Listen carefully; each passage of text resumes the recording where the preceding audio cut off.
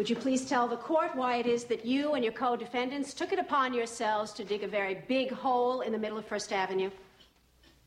Well, there's so many holes in First Avenue, we really didn't think anyone would notice. Keep that up, mister. I'll find you in contempt. I'm truly sorry, Your Honor. I'll ask you again, Dr. Venkman, why were you digging the hole? And please remember you're under oath. There are some things in this world that go way beyond human understanding. Things that cannot be explained. Things that most people don't want to know about. That is where we come in. So what you're saying is that the world of the supernatural is your exclusive province? Kitten, I think what I'm saying is that sometimes happens, someone has to deal with it, and who are you going to call?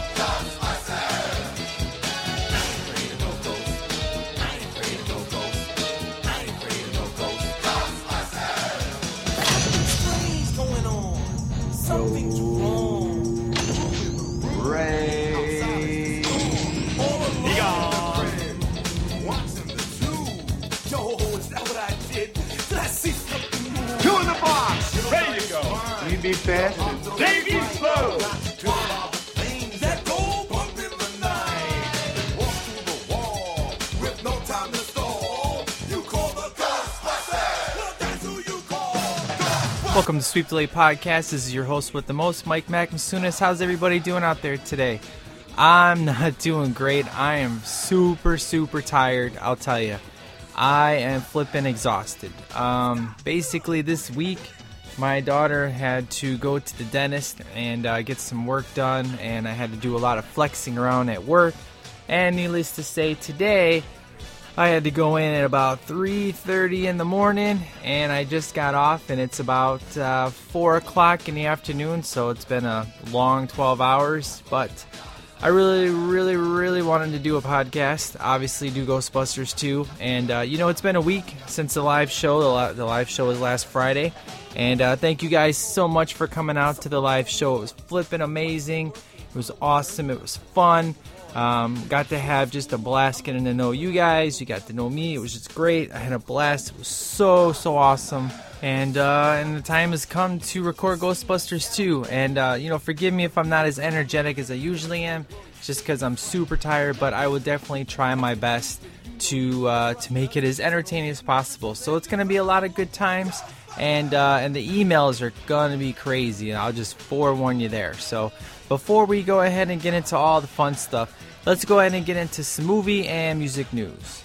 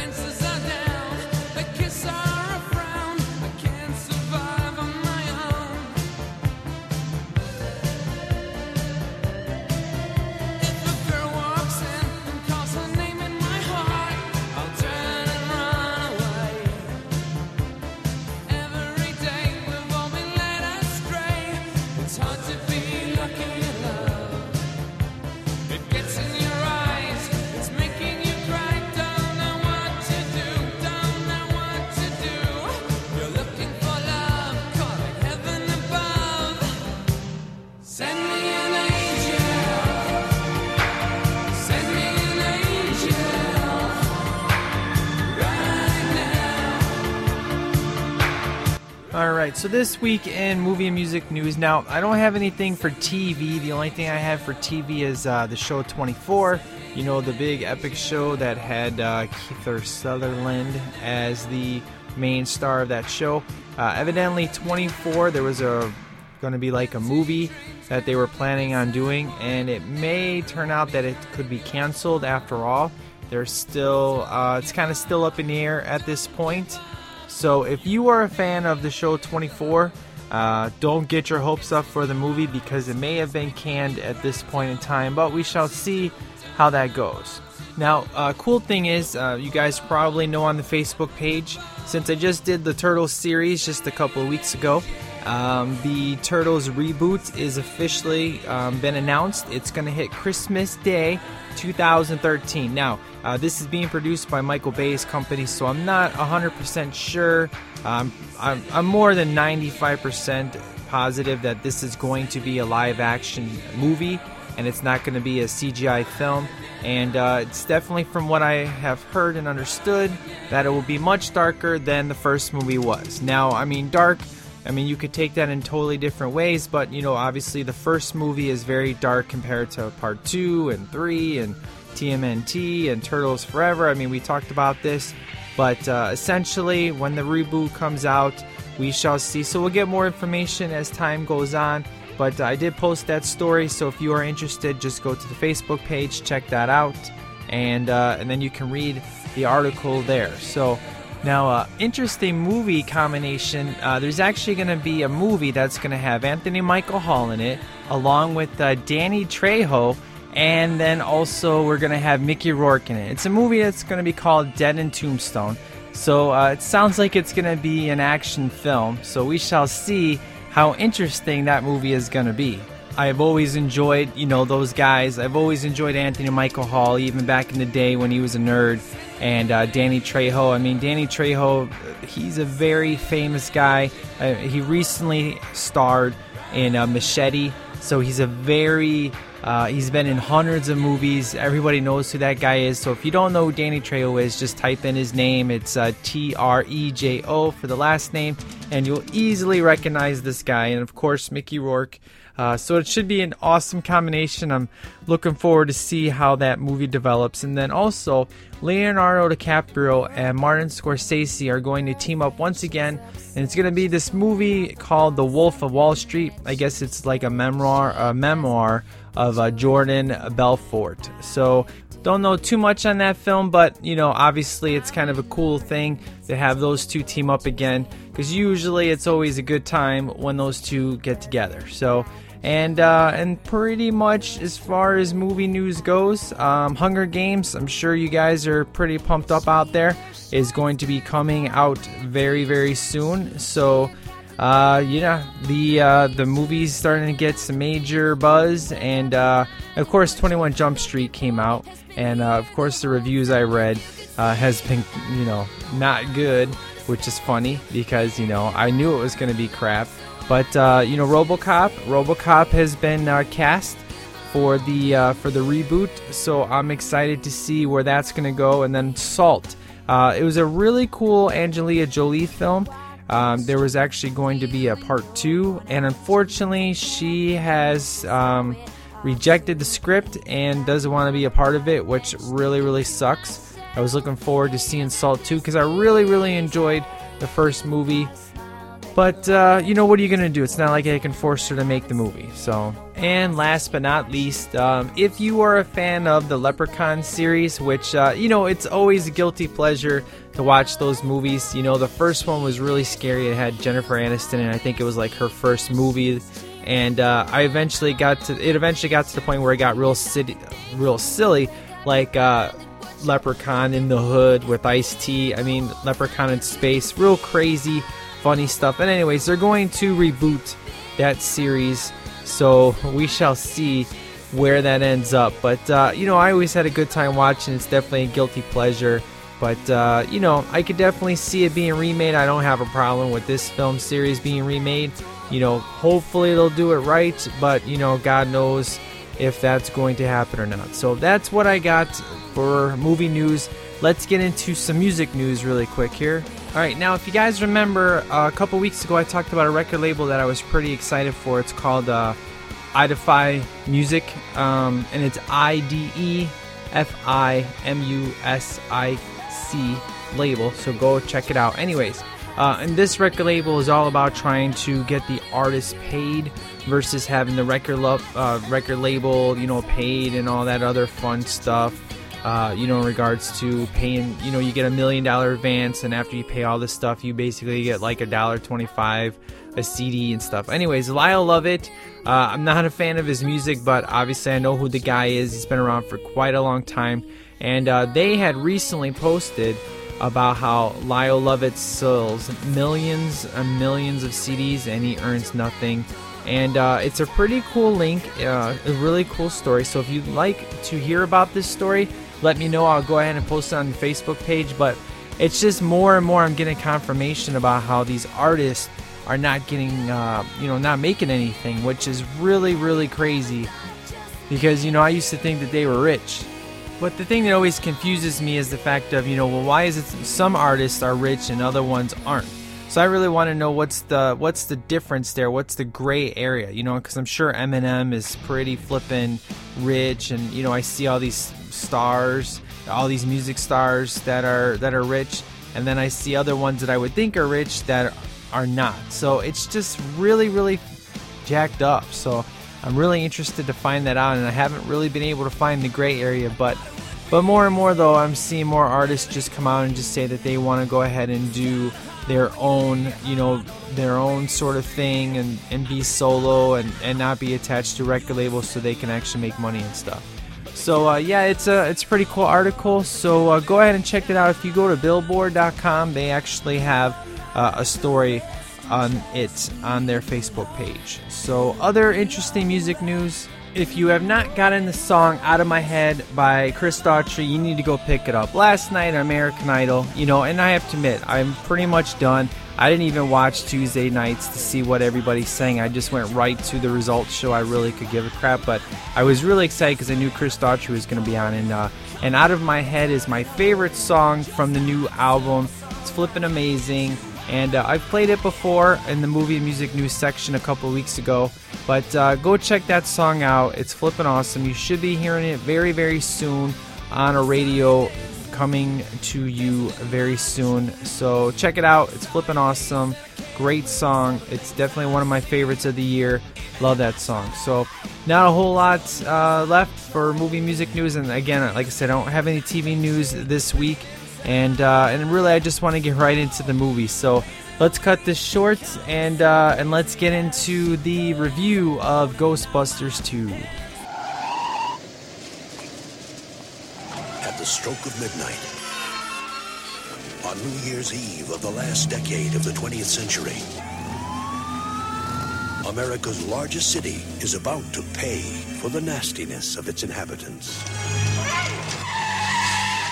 When that day comes, when the slime starts to rise, the Titanic just arrived. When ghosts start arriving by the boatload, We gotta find the guys. there's only one thing to do. Sometimes weird things happen. Someone has to deal with it. And who are you going to call?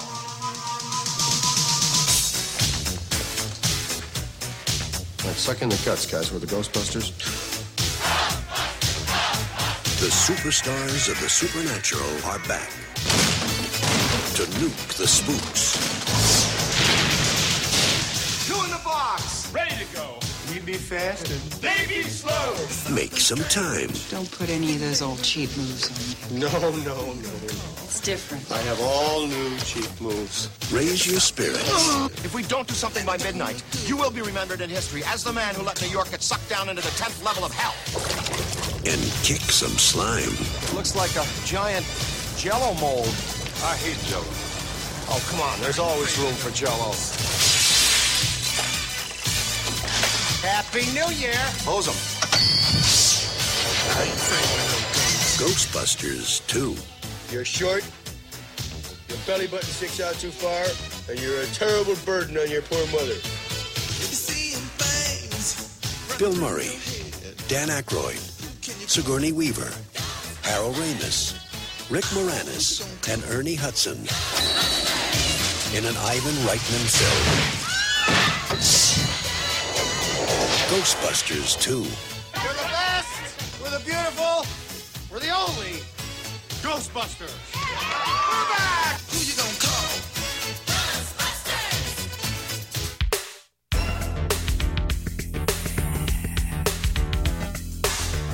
Want something done? Gotta do it yourself.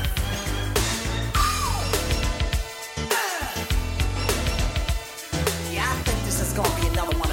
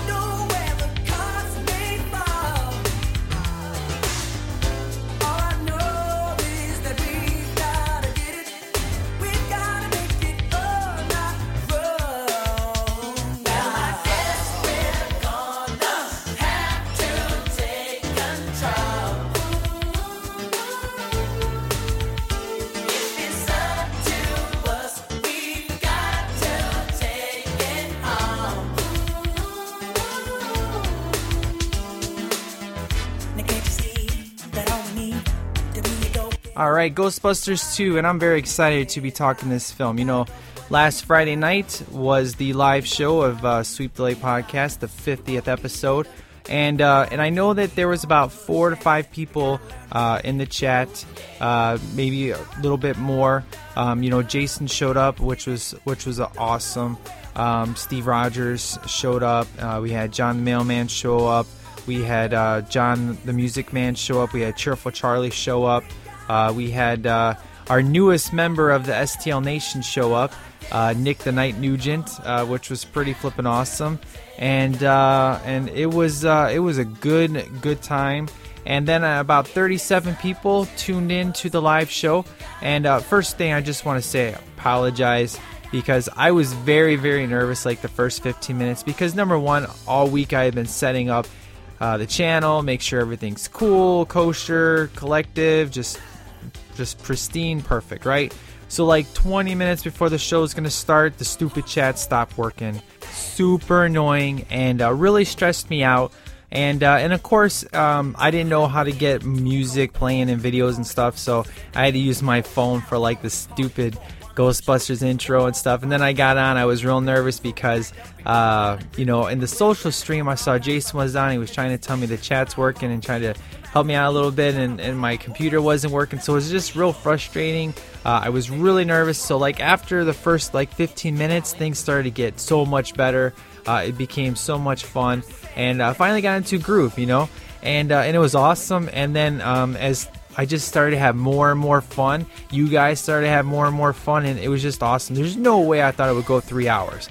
I easily thought that it was going to be like an hour and a half, and I was just going to apologize to everybody for not showing up, that, you know, that I closed it out early. But, you know, it worked out where the review lasted, you know, a little under an hour, but the emails, though, you know, the emails and the stories and all the questions led up to the full 3 hours, and it was super fun. And we will definitely do a live show again, no doubt about it. Thinking about the 75th episode, I have no idea what movie to pick, but we'll have to decide what's the next best movie to pick for a live show that everybody's seen. So it'll be good times. I'm really excited. So let's plan on the 75th episode to do another live episode, and we'll do it right around the same day, you know, a Friday around the same time, and hopefully everybody will be able to make it. So it'll be good times, and hopefully by then I'll have there's like a newer account that you need in order to do like videos and music and stuff like that. So I'll get all that crap figured out before the 75th episode. That way it'll be super better than just having a plain raw episode. So anyways, I'm super excited for Ghostbusters 2, and I'll tell you right off the bat, I love this movie even more now than I thought I did before. You know, last week on the live episode I said, you know, Ghostbusters, perfect film, 5 stars, and I said I easily give Ghostbusters 2 4 stars. Right away I can tell you I give it higher than 4 stars. And I have various reasons behind that, which I'll obviously get into in just a second here. So, I talked about the logo. I flippin' love the logo of Ghostbusters 2. You know, it's awesome. You know, it's the ghost behind, you know, the stop sign, so to speak. You know, the do not cross sign, and then it's like all happy and comes out with the number 2. I flippin' love that logo. It's awesome. Is it better than the original? To me, I love both of them just the same. You know, I've been trying forever to get a Ghostbusters 2 shirt. They're really hard to find, and I think I may have finally found one. I love both logos, and they're awesome. And one thing with this movie is I noticed it had a formula to it. It was very...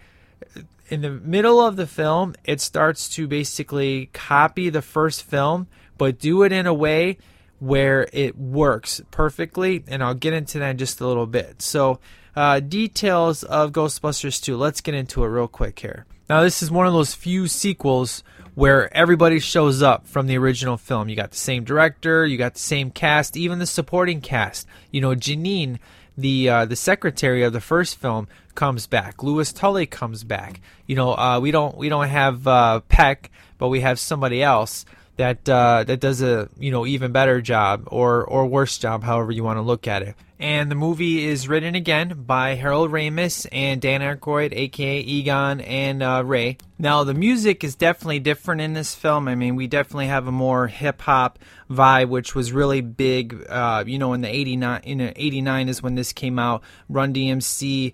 They have the original Ghostbusters song, but Run DMC does their own version of the song, and the score is different. We have Randy Eldman who does the score in this film, but the music is definitely different than it was in the first one, but the music perfectly works for this film here. So essentially this film came out June 16th, 1989. I remember the year this came out, Karate Kid 3 came out, and the same day I saw Karate Kid 3, and I was flipping. I was like 2 minutes late for this one, so I missed the 5 years. I missed Dana and Oscar, the whole scene. I walked in when the Ecto one was smoking and going to the birthday party. So for me, ever since then, I've never missed a movie a day in my life. If I can't get there in time for the credits, I will leave. I will not, or I won't. I shouldn't say I'll leave, but I'll make sure that if I'm going to be late, I don't go. It's a pet peeve of mine, and it really, really sucks. So basically, the general plot of this film is that after being initially hailed as heroes for saving New York from Gozer 5 years earlier, Ghostbusters actually got sued by numerous city and state agencies for property damage. And this judge issued a restraining order which bars them from investigating supernatural, ghosts, blah, blah, blah, blah, blah, forcing them to go out of business. So Ray owns this occult bookstore, and he cooperates with Zedmore, Winston, as unpopular children entertainers, which is funny in the beginning. I'll talk about that in a minute. And Egon, he works in this laboratory where he conducts experiments in like human emotions. And Venkman, he hosts this little watched, it's like a pseudo-psychic television show. It's named World of Psychics. And Dana Barrett, she works at this Manhattan Museum of Art. It's like where she basically restores paintings. And just if you didn't know, she has a son, and her son's name is Oscar. And she's got a new apartment. Obviously, she's not going to live where she did before. And her and Peter, they broke up. And now after an incident happens in the very beginning of the film where Oscar's baby carriage is basically taken into the street, which is essentially because of the slime underneath the city. She turns for help, but she doesn't want Peter to help out. So she goes to Ray and she goes to Egon, and it kind of turns out where Peter eventually finds out that they're trying to help her. So he goes to kind of crash the party, and in the meantime, there's actually this other guy. His name is Janosch. Real crazy flippin' dude. He's basically works at the art gallery, and he is totally infatuated with Dana. He's actually brainwashed by the main bad guy of this film, which is Vigo the Carpathian. Now, Vigo is essentially like this 17th century tyrant who's trapped in this painting. And Vigo orders Janosch, he wants him to locate a child so that Vigo can possess him, and he needs to do it by New Year's Eve, so he can basically gain physical form and take over the world. So in the meantime, as obviously the Ghostbusters try to figure this out, the Ghostbusters essentially get into trouble. They work under the streets of New York City, which of course is illegally done, and they cause a power outage, and because Ray discovers that there's like this pink slime that's filling this abandoned subway line. But of course he freaks out. He hits like this pipe, and it takes out the whole entire electrical, all the power, and they get thrown in jail, and they go to court. So what happens is they are defended by Lewis is their attorney. And he's really bad. He basically acts as a lawyer to kind of repay them for what they did earlier in the film. In part one, he only went to night school and that kind of stuff. So he's totally sucks as being a lawyer, but it makes for some good comedy in this scene. Now, the judge, who's way over the top, probably the only real bad part of this film. The court stuff is really good, but the judge is too over the top. But I'll get into that in just a minute. Anyways, he gets so angry when he's sentencing the Ghostbusters that his anger causes the slime that they found in the subway line to explode, and then these two ghosts comes out, which it's actually the ghost that he sent to death. Gave him the electric chair, which of course prompts him to reverse all the charges against the Ghostbusters because they're not allowed to basically catch ghosts anymore because they're going to go to jail. So everything works out. The Ghostbusters come back and they're back in business again, and everything's rocking and rolling. So when slime invades Dana's apartment, it seems like it's trying to basically abduct Oscar, which it is because it's trying to get Oscar so Vigo can basically possess him, take over and all that stuff. So she goes to Peter's apartment and they start to renew their relationship together, which I'll get into about how I really, really, really, really, really, really enjoy in this film. It's definitely the highlight of the film for me, and which is really funny to say because most people don't dig it. So investigating the slime and history of the painting of Vigo, they discovered that the slime reacts to both a positive and a negative emotion based on what's coming at it, essentially. And it even dances to music, which is pretty cool. So they go to the mayor to tell him what is going on with the river of slime, which is tracing back to the museum. They're found to be insane and sends them away. But it's not really him. It's more of his assistant. His assistant is just a douchebag and doesn't like them and sends them away to be committed. So, of course, the whole ghosts start to go crazy, just like it did in part 1 when the ghosts were released from the containment unit and they wreak havoc on the city. Well, that's when the Ghostbusters are able to be released. It's kind of like before. They were in jail. They got out of jail because ghosts were wreaking havoc. Same thing in this film. The Ghostbusters get locked up, and instead of jail, they go to a mental institution, and they get busted out because the mayor is pissed off that all these ghosts are around, and he needs the Ghostbusters to take them out. So New Year's Eve, this is the night where they got to get everything done. And the only thing they can think of doing is to use the Statue of Liberty because they can't go to the museum and get in because it's full of the slime, just covers the whole entire museum. They can't get into it. But, due to the hatred of, it's got so much hatred and anger in the slime that it needs a positive reinforcement to basically wink at the slime.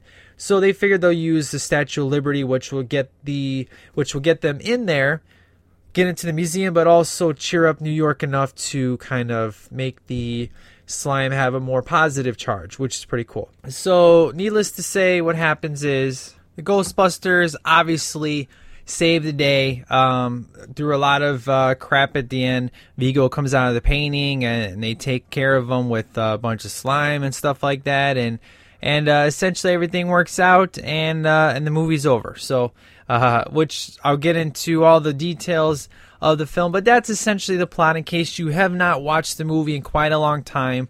I know a lot of people have seen this as a kid, but they may not have rewatched the film recently, and I have to say, the reason why I've enjoyed this film is the biggest reason would be because of the fact of I'm a dad now. And, I've been a dad for, 9 years. My oldest daughter's 9 and my youngest is 3. And, you definitely watch the older type movies or your childhood movies a lot differently when you're a parent.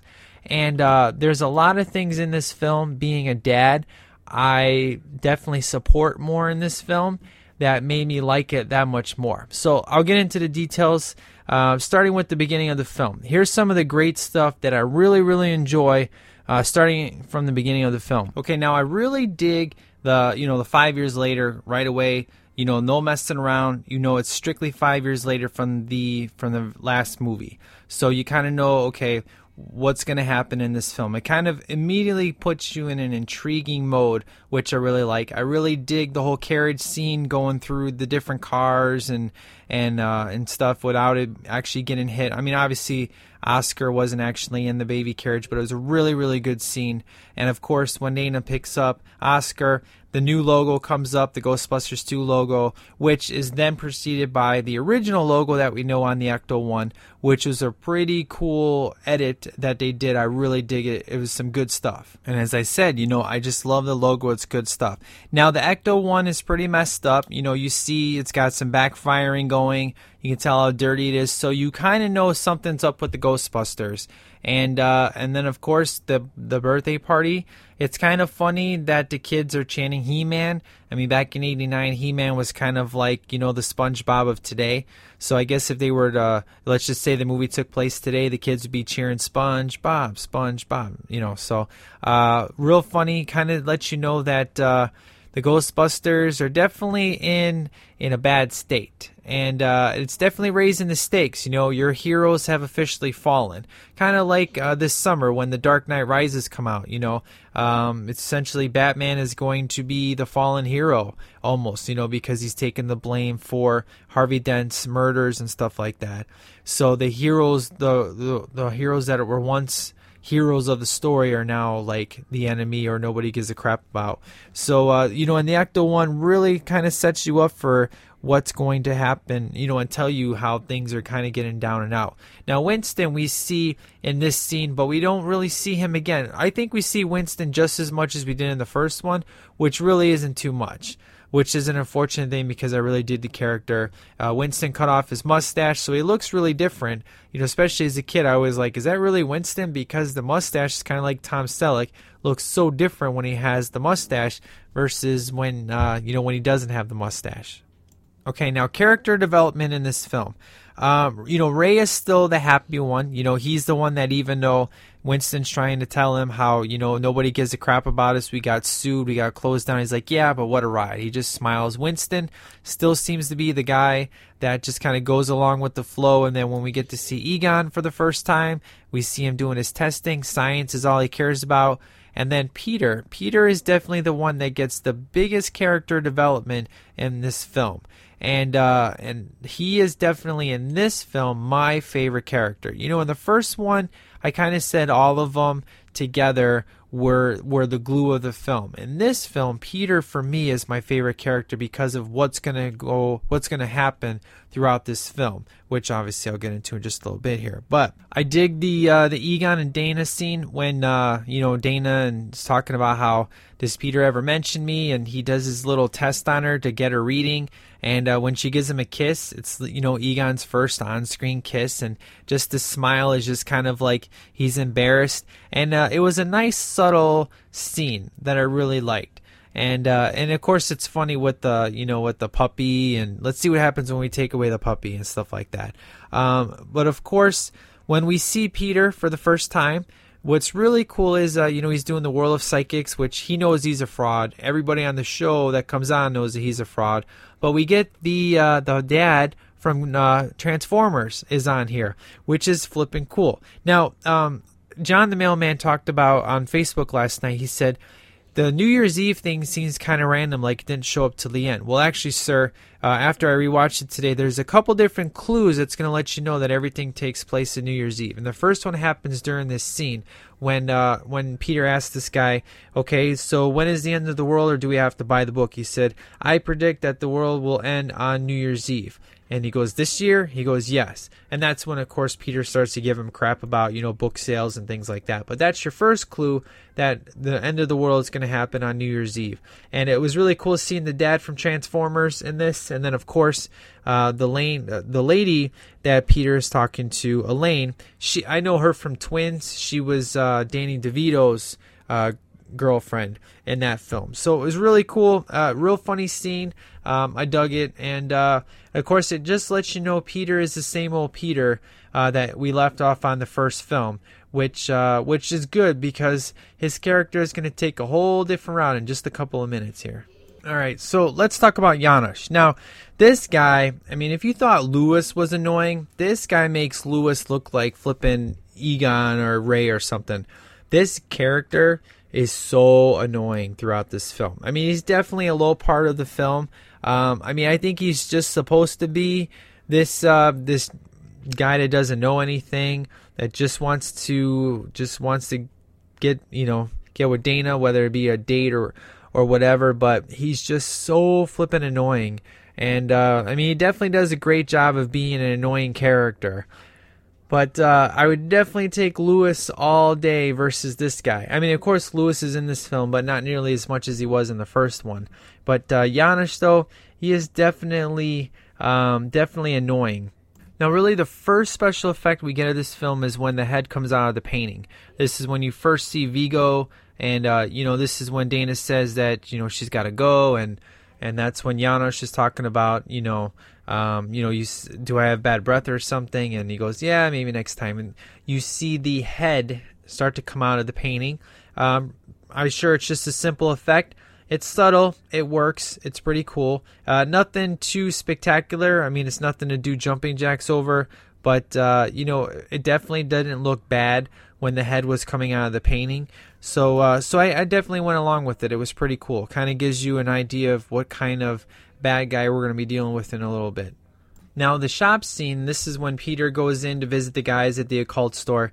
This scene is really funny. It's when they're researching for Dana, and Peter's trying to get the information out of Ray, and he takes his ears, and he kind of messes around with them, and it's just good chemistry again. All three of them have excellent chemistry. They definitely haven't lost any chemistry. It definitely picks right back up just like they had in the first film, which is awesome, kind of like Karate Kid 2. The chemistry picks up exactly the way it was in the first film, which there are some sequels where the chemistry can be kind of lost, and it definitely, no doubt, like for example, Beverly Hills Cop 3.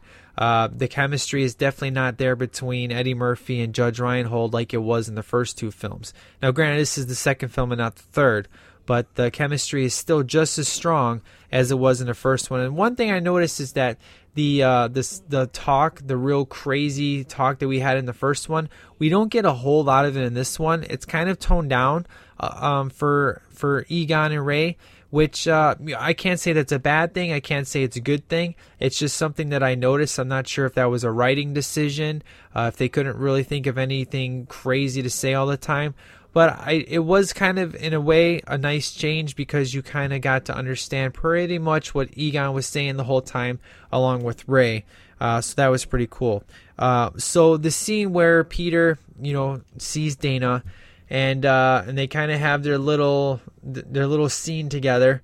It was really, really good stuff. So here's where things start to become very interesting for me. And really, it's when Peter and Oscar first meet and they interact with one another. After Peter kind of does his, he has a funny line about how I'm a man, I need to be loved, I need to be desired, which is, of course would be something that a woman would say. So it's kind of funny the way he says, and then she says, well, when you referred to me as a ball and chain, that's when I left. And because he's giving her crap about her man leaving and ditching her and stuff like that. And he's like, you would have been better off marrying me. And she goes, anytime I brought it up, you fell asleep or wanted to change the subject. So after the guys are going to basically investigate the room of Oscar, Peter is left alone with Oscar. And here's where things start to change for me as far as character development. Now, there's kind of two different guys. There's the guy that will accept your significant other's kids that are not your own, and then there's the guys that don't. And Peter is, based on the character he was from the first film, you would definitely think that he would be one of those guys that he finds out that the girl that he loved went off, after they broke up, went off, got married, and had a kid. And to me, Peter would be one of those guys where she would come knocking on his door one day and just say, hey, I just came to talk to you. He would be happy. And the moment he finds out that she had a kid, he would instantly kind of push away and not really want to have anything to do with her. And then there's the other guy that would basically embrace the kid. And that's what Peter does. Instantly, when Peter's left alone with Oscar, he looks at him and he just kind of smiles and says, very calmly, he's like, I should have been I could have been your father. He says, I should have been your father. Well, I could have been. And then he sticks his hand out to Oscar, and Oscar grabs his hand, and they shake, and they just start to interact with one another, and he picks them up, and he starts to kind of dance with them and stuff. It's like immediately he looks at Oscar as though this is the kid that I didn't get to have with Dana, but because her man's not around, I can get back into her life, and I really like this kid. And they instantly, Oscar and his relationship definitely build in this film. Now you're like, Mike, it's just a baby. Babies aren't stupid, okay? Babies know instantly if you're dealing with a bad person. I know that from experience, based on children I've been around who would, people I knew that were definitely, I would consider them not respectable, kind of disrespectful people, douchebags, whatever you want to call it, where babies would instantly be in their presence and start screaming and crying. And then with Peter, Oscar just kind of observes and kind of laughs and giggles with them. And of course, the first thing Peter says is, you want to play with a big kid? And instantly I'm loving this because this is great. This is as a dad, I can look at this and I can't say that I can relate in regards to me and my wife. Our kids are our kids. It's not like I had a kid and we got together, she had a kid and got together. But I do know I have friends that have gotten married to somebody that's had a kid before, and they love their wife or their husband's kid just like their own, and that's really rare to find. And when you do find it, you want to hold on to it and never let it go. And that's what I really appreciate. I enjoy the relationship between Peter and Dana in this movie way more than I did in the first one. Because in the first one, there's a lot of sexual tension. There's a lot of I like you, I don't like you. And then in this film, immediately their relationship starts to build and there's trust there. Even though she says she doesn't trust him, she goes to his apartment, and when she sees that he embraces Oscar with open arms, she immediately puts all of her defenses down, and they start to go out and date, and he's basically becoming her protector in this film. When she gets attacked later on in the film in the bathtub, and she goes, I had nowhere else to go, and he's like, this is your place now. You can just see the smile on her face and his interaction with Oscar. It's just awesome. It's really cool. I really love the relationship between Dana and Peter in this film. It's definitely a huge character development with Peter that you never would have thought would have happened in the first one. And it's just awesome. I really, really dig it. I know I'm talking too much, probably longer than I should have on this, but it's just, this is the kind of character development you want in a sequel. And even though the other three guys, Ray, Egon, and Winston, they pretty much stayed the same as they were in the first one, at least Peter, we get this really cool, because Peter was really the only one that had a relationship in the first one, but in this one they take it to a whole new level, and I love it. It's some good stuff. So let's talk about the scene of the tearing up the streets. This is some funny stuff where the cops come up and say, what are you doing? And Peter goes into like his working voice and starts to make up all these stories about power lines and stuff like that. Real flippin' hilarious. It's some good stuff. This is when they have to put Ray down into the sewer and stuff like that. And of course he gets busted. He says, hey, I checked your story. You're not with the ComEd people, so tell me another one. He goes, I got a major gas leak here. Where do you think all this is coming from? The sky? It's a really funny scene. I dig it. It's some good stuff. It's Venkman being Venkman, just like he was in the first one, which means he hasn't lost his touch. Now, the court scene. I really like the courtroom scene because when we first get to see the two ghosts, the ghosts look even better than the ghosts looked in the first movie.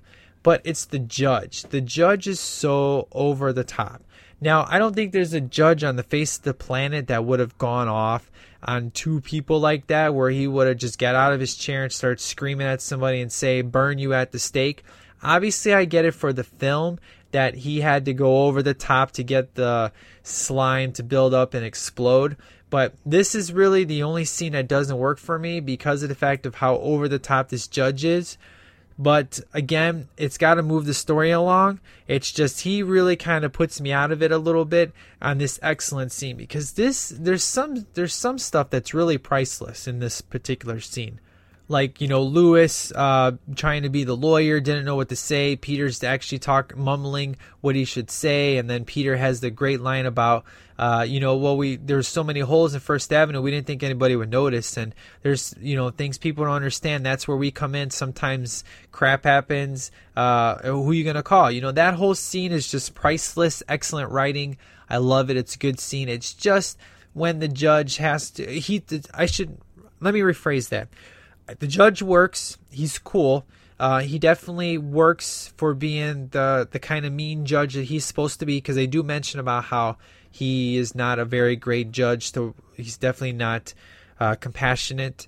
It's just the scene where he's given out the verdict, that's when he starts to go real crazy. But again, it's supposed to happen. So I really like this. We get another montage, which is basically like part one, when the Ghostbusters say, we came, we saw, we kicked its ass, and then that's when they start playing the Ghostbuster music. They do the same thing here, except this time they change it up. They have the Run DMC version of Ghostbusters. They got new uniforms. They got the Ecto-1 back. We get a real pleasant surprise where we see Janine, and Janine is totally changed. I mean, she has glasses, but she's changed her hair, and we don't really see her until a little bit later. But there's something I want to talk about in this montage scene, which I'm not sure you may know about, which is some pretty cool trivia. And during this montage, you can tell it's Christmas because the guys are going around and it looks Christmas time. They got, like the Santa hats on and stuff. So at this point, you're supposed to know it's Christmas time. But after the horrible commercial, which I think is funny, because of course they had a horrible commercial in the first movie, so they got to have a horrible commercial in this one. But it's the scene where there's the ambulance, or not the ambulance, it's the Ecto-1. I always call it the ambulance because, that's what it is, but it's the Ecto-1. So the Ecto-1 is going through, it shows there's a red light, and the Ecto-1 goes through it really fast, and they show Peter, who, keep in mind, Peter is not dressed as a Ghostbuster. He has the green coat on, and he looks towards the front at Ray, because Ray's driving, and then he looks back at Egon, and they both look like, what is going on? Here's the thing. This is actually a cut scene that was implanted into the montage. If you had read the comic book when this movie came out, because back then comic books would come out with the original movie adaptation before the movie would come out. So if you were stupid, you read the comic book and spoiled yourself completely on the movie you were going to go see the following week. So I purposely did not read the comic book until after I saw the movie. So when I read the comic book, what happens is during the scene later on in the film, when they go to the museum and they confront Vigo, that's essentially where Peter has to take the pictures of Vigo, and that's where you see Ray get kind of possessed, where the eyes light up and Ray just kind of hunches over the ladder. After that scene, what happens is Ray is still possessed, and he's driving the car very crazy, and he goes through that red light. That was a film scene that they cut out, and they put that in the montage to make it look like the Ghostbusters going crazy, and that's why you notice Peter, the next scene, will have his Ghostbusters suit on, but then in that scene he had the green coat on, because that's the same coat he wore at the museum. So if you watch carefully, you'll see that that scene in the montage is because of the scene that happens later in the film, but due to time restrictions, they cut it out and put that part in the montage. So if you read the comic book, you would you'd figure that out, and it would make a little bit more sense, because essentially he almost kills them. He almost like crashes the Ecto-1, and that's when he snaps out of it, and that's why later on in the film Ray is so easily able to be possessed, because he was possessed once. So that's why he's acceptable to being possessed easily, or I should say more easily than he was. So that's the deal with the montage. Otherwise, I love the montage. Good stuff. Great song. We got the Ghostbusters, the newer version. I like it. Obviously, it's not as awesome as the epic theme song that we all know and love, but the remix, version of the Run DMC works well. I dig it. It's awesome stuff. And in the montage, we get to see Slimer again, but this time Slimer looks like he ate a couple thousand Twinkies or Doritos. He's flipping gigantic in this one. I think they were trying to make him look more like the cartoon version, because by this time the real Ghostbusters cartoon was out. But it was really good to see Slimer again. I like the toaster scene. This is where you first get to find out that the slime gets to have a positive attitude, and of course sets you up for what's going to happen at the end of the film. with the Statue of Liberty, kind of like the Stay Puft Marshmallows in the kitchen set you up for the Stay Puft Marshmallow Man that would happen later. It's kind of the same philosophy. So again, the formula is kind of the same, but again, it's different. So it works. I dig it. Now, what I like is when Peter goes to visit Dana for the first time in the museum, and she has these big glasses on. And he goes, "Hi there, pretty eyes." And she just smiles because it's kind of like a warm, genuine smile. Now, here's what I really like in this scene that really helps tell you that the trust is really built. And that's when, Peter starts to basically make fun of the Vigo painting and say he's sissy and he's going to paint a kid in there. When Dana tells him that, Peter, that painting, I have a feeling, watches me, even smiles at me. The moment she says that, he looks at the painting and looks back at her like, I totally believe you. Versus, in the first one, he had a hard time believing her, like with the kitchen and the refrigerator. So instantly, Peter knows that she's not lying, and he can take her word for it. And it's pretty awesome that immediately it's like the trust is there, and it's really good stuff. It definitely makes the relationship so much more stronger in this film than we didn't have in the first one, which is awesome. So I totally dug that. It was good stuff. Again, it's subtle, not really a big deal, but if you're really looking for it, you can find it. So now what I like is Peter wipes his hands before they leave, because when Janusz is introduced to Peter, he kind of, after he shakes Janusz's hand, he takes his hand and wipes it on his shirt, kind of like, this guy's disgusting. I thought that was hilarious. Now, at this point of the movie, I'd say we're probably about a good 30-40 minutes in. The movie definitely doesn't look dated, but the scene where the guys, Ray and Egon, they're basically developing the film, and they're putting it through their different tests. You can see a big old computer monitor screen, kind of like you saw in the first one on Janine's desk. This is really the only scene that can kind of date the film. It dates it with the Nintendo joystick later on in the film, but hey, people use Nintendo style joysticks today with the Wii and stuff like that. But I'm just saying that if you're trying to make it kind of like where it would be timeless, this would kind of hurt it just a little bit. But again, not a big deal, but it's just something that you kind of notice if you're kind of observing. You'd be like, look how big that monitor is. It's kind of crazy.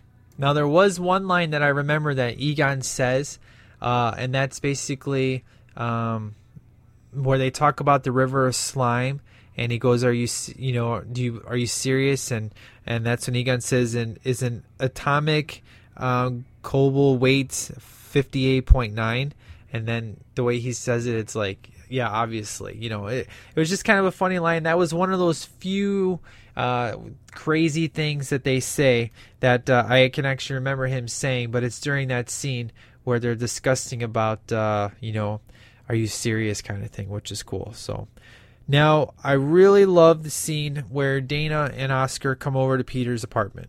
Now, if you notice in this scene, when Peter is basically kind of saying, I got this from a girl, from Joe, and basically says, I'd like you to do what us big guys call self-control. And he starts to laugh. And Oscar starts to laugh as he's wrapping the sweatshirt as his diaper, because obviously they're naked because not Dana, but Oscar's naked. It's funny because now Oscar is really warming up to Peter, and he's just laughing more with him, which is really funny. And it's really cool. And there's one scene where I didn't get as a kid, when she said I should really put him down, and Peter says, may I? And he starts to say, you're a poor, you're short. He starts to give him all this crap. And I was like, as a kid, I didn't understand that scene, because I was like, okay, wait, you're having a good relationship with Oscar. Why would you say that stuff to him? But it was a joke, because she said I should really put him down. So now I got the joke. It was pretty funny. But overall, though, I dig the scene. It's good stuff. It's definitely the three of them coming together and building them, and those three coming together and being strong, which is flipping awesome. Good stuff. Now, I went a little bit out of order talking about the museum stuff, but it's funny when Dana cleans the apartment and he doesn't realize he has a hamper, and really good stuff about, because, he wants to take her out on a date, and has Janine set up to be the babysitter. Now, there's this one line where Janine's on the phone, and She says, well, we can't get to you until after the new year. Well, just don't go in there. That scene is to let you know that New Year's Eve is right around the corner, if not like that day, the next day, kind of thing. So, but I like when he's talking about, next time you're going to clean, let me know, because I have different levels of laundry, which is kind of funny, which, probably a guy would normally do, air out their shirt or whatever. If he's definitely a bachelor kind of thing, it's kind of a funny stuff. But yeah, after that is where we get to, I like the dinner scene between Dana and Peter when she, talks about how he's the most caring, guy she's ever broken up with. And he's like, speaking of that, why'd you dump me? And they get into why, things happened. And they kind of rekindle their relationship and their love, and they kiss, and it's good stuff. And in the meantime, we're getting funny stuff with the guys, Winston, Ray, and Egon in the subway, trying to find the river. They're basically in the subway looking for the river of slime. And a real funny scene with Winston and the train. Hilarious, good stuff. That whole scene is really funny. Definitely, and it's kind of scary at the same time because there's a scene where they turn around. There's a bunch of dead skulls or human heads. And it was kind of freaky, and then the next minute they're gone, and that's when the train comes. So I really like that scene because of the fact that it's got comedy in it, and it's got a horror element in it, and then goes back to comedy. So that was a really good balanced out scene. Very, very good. Okay, now Janine. Anybody else notice how horny this girl is? She invites Lewis over, because Lewis really likes her, which is really cool because he's getting a girlfriend now. And she says, I got to babysit, but would you like to come with? And, of course, after Lewis puts Oscar to bed, she starts to do, like, sexual, things to him, like with her legs and stuff like that. And I'm just like, wow, this girl is really horny. This is definitely somebody that she wasn't like this in the first one. So her character kind of changed. I mean, she's still the same. She definitely looks different with her hair being short and red. But I dug her. I thought Janine was real funny, which, of course, in the cartoon, she has glasses and red hair. So I think they were making her look more like the cartoon, which was cool. I mean, obviously in the cartoon, she's not like that. But it was definitely cool and funny. And Janine's definitely more happy in this film. In the first one, she's kind of down and out or just kind of, I don't feel like being here. And this time around, she's definitely a happy camper. And maybe it's just because her biological clock is ticking or something like that. But she's definitely a good time in this film. She's hilarious. Now, the slime scene, after the guys fall into the river of slime and they get out and they start to fight and, they realize that they're going to basically almost kill each other. I like how Ray and Winston are going at it, but Egon, of course, being the great scientist he is, knows enough not to give into it and immediately tells them to take off their clothes. But they really only take the outside of their clothes off, so they still have like their pajamas or their undergarments underneath, and their face is still full of slime. So it's just kind of funny how the bad slime, the negative effects kind of wore off just by taking the outside layer of the clothes off. But I went along with it. By this point in the film, you kind of have to. You don't have to, but for me, I go along with it. I'm cool with it. It's good stuff. But overall, though, I really, really dig the whole train and Winston scene. Really, really good stuff. And then leading up to them fighting. And then when they go into the restaurant where Peter and Dana are, there's all these rich people, and they throw in Ray accidentally throws slime on this lady, and they get kicked out because Peter's just like, guys, you're scaring the straights. And then that's when we get the Bobby Brown song kicks in, which is On Our Own, which is essentially the theme song of the movie. I mean, of course, Ghostbusters is your theme song, but this song was really, the video was excellent, kind of like Karate Kid 2. You had the Glory of Love. So this is kind of like for this film, On Our Own by Bobby Brown. He does, this is like the theme song of Ghostbusters 2, which is cool. Because even he raps towards the end of the song and he talks about the Ghostbusters and stuff. And then, of course, during the song when he sings, he's talking about the Ghostbusters. But overall, though, I like this. And he actually makes a cameo. He opens the door for them to go see the mayor. Now, here's the thing. This scene bothers me as well. The first scene that bothers me is the judge going all crazy and over the top when he's giving the sentence. This is the last scene, well, I should say the last part of the film that bothers me, and that's the mayor. Now, the mayor we know how he was in the first film. He was definitely a serious guy, but he seemed more rational and definitely open-minded. Open-minded to a point. I mean, he wanted facts. He didn't want spiritual things thrown at him. In this one, he's just a douchebag. It's like, what happened to the mayor? It's like they don't go into detail of why his attitude has changed so much. I guess you could just assume due to the destruction and the money that was the Ghostbusters caused, maybe he has a huge grudge against them and that's why he's acting that way. I would have just liked a one-line throwaway, just like, last time I saw you guys, you cost me a lot of money. Instantly, it would explain his attitude, and I could go along with it.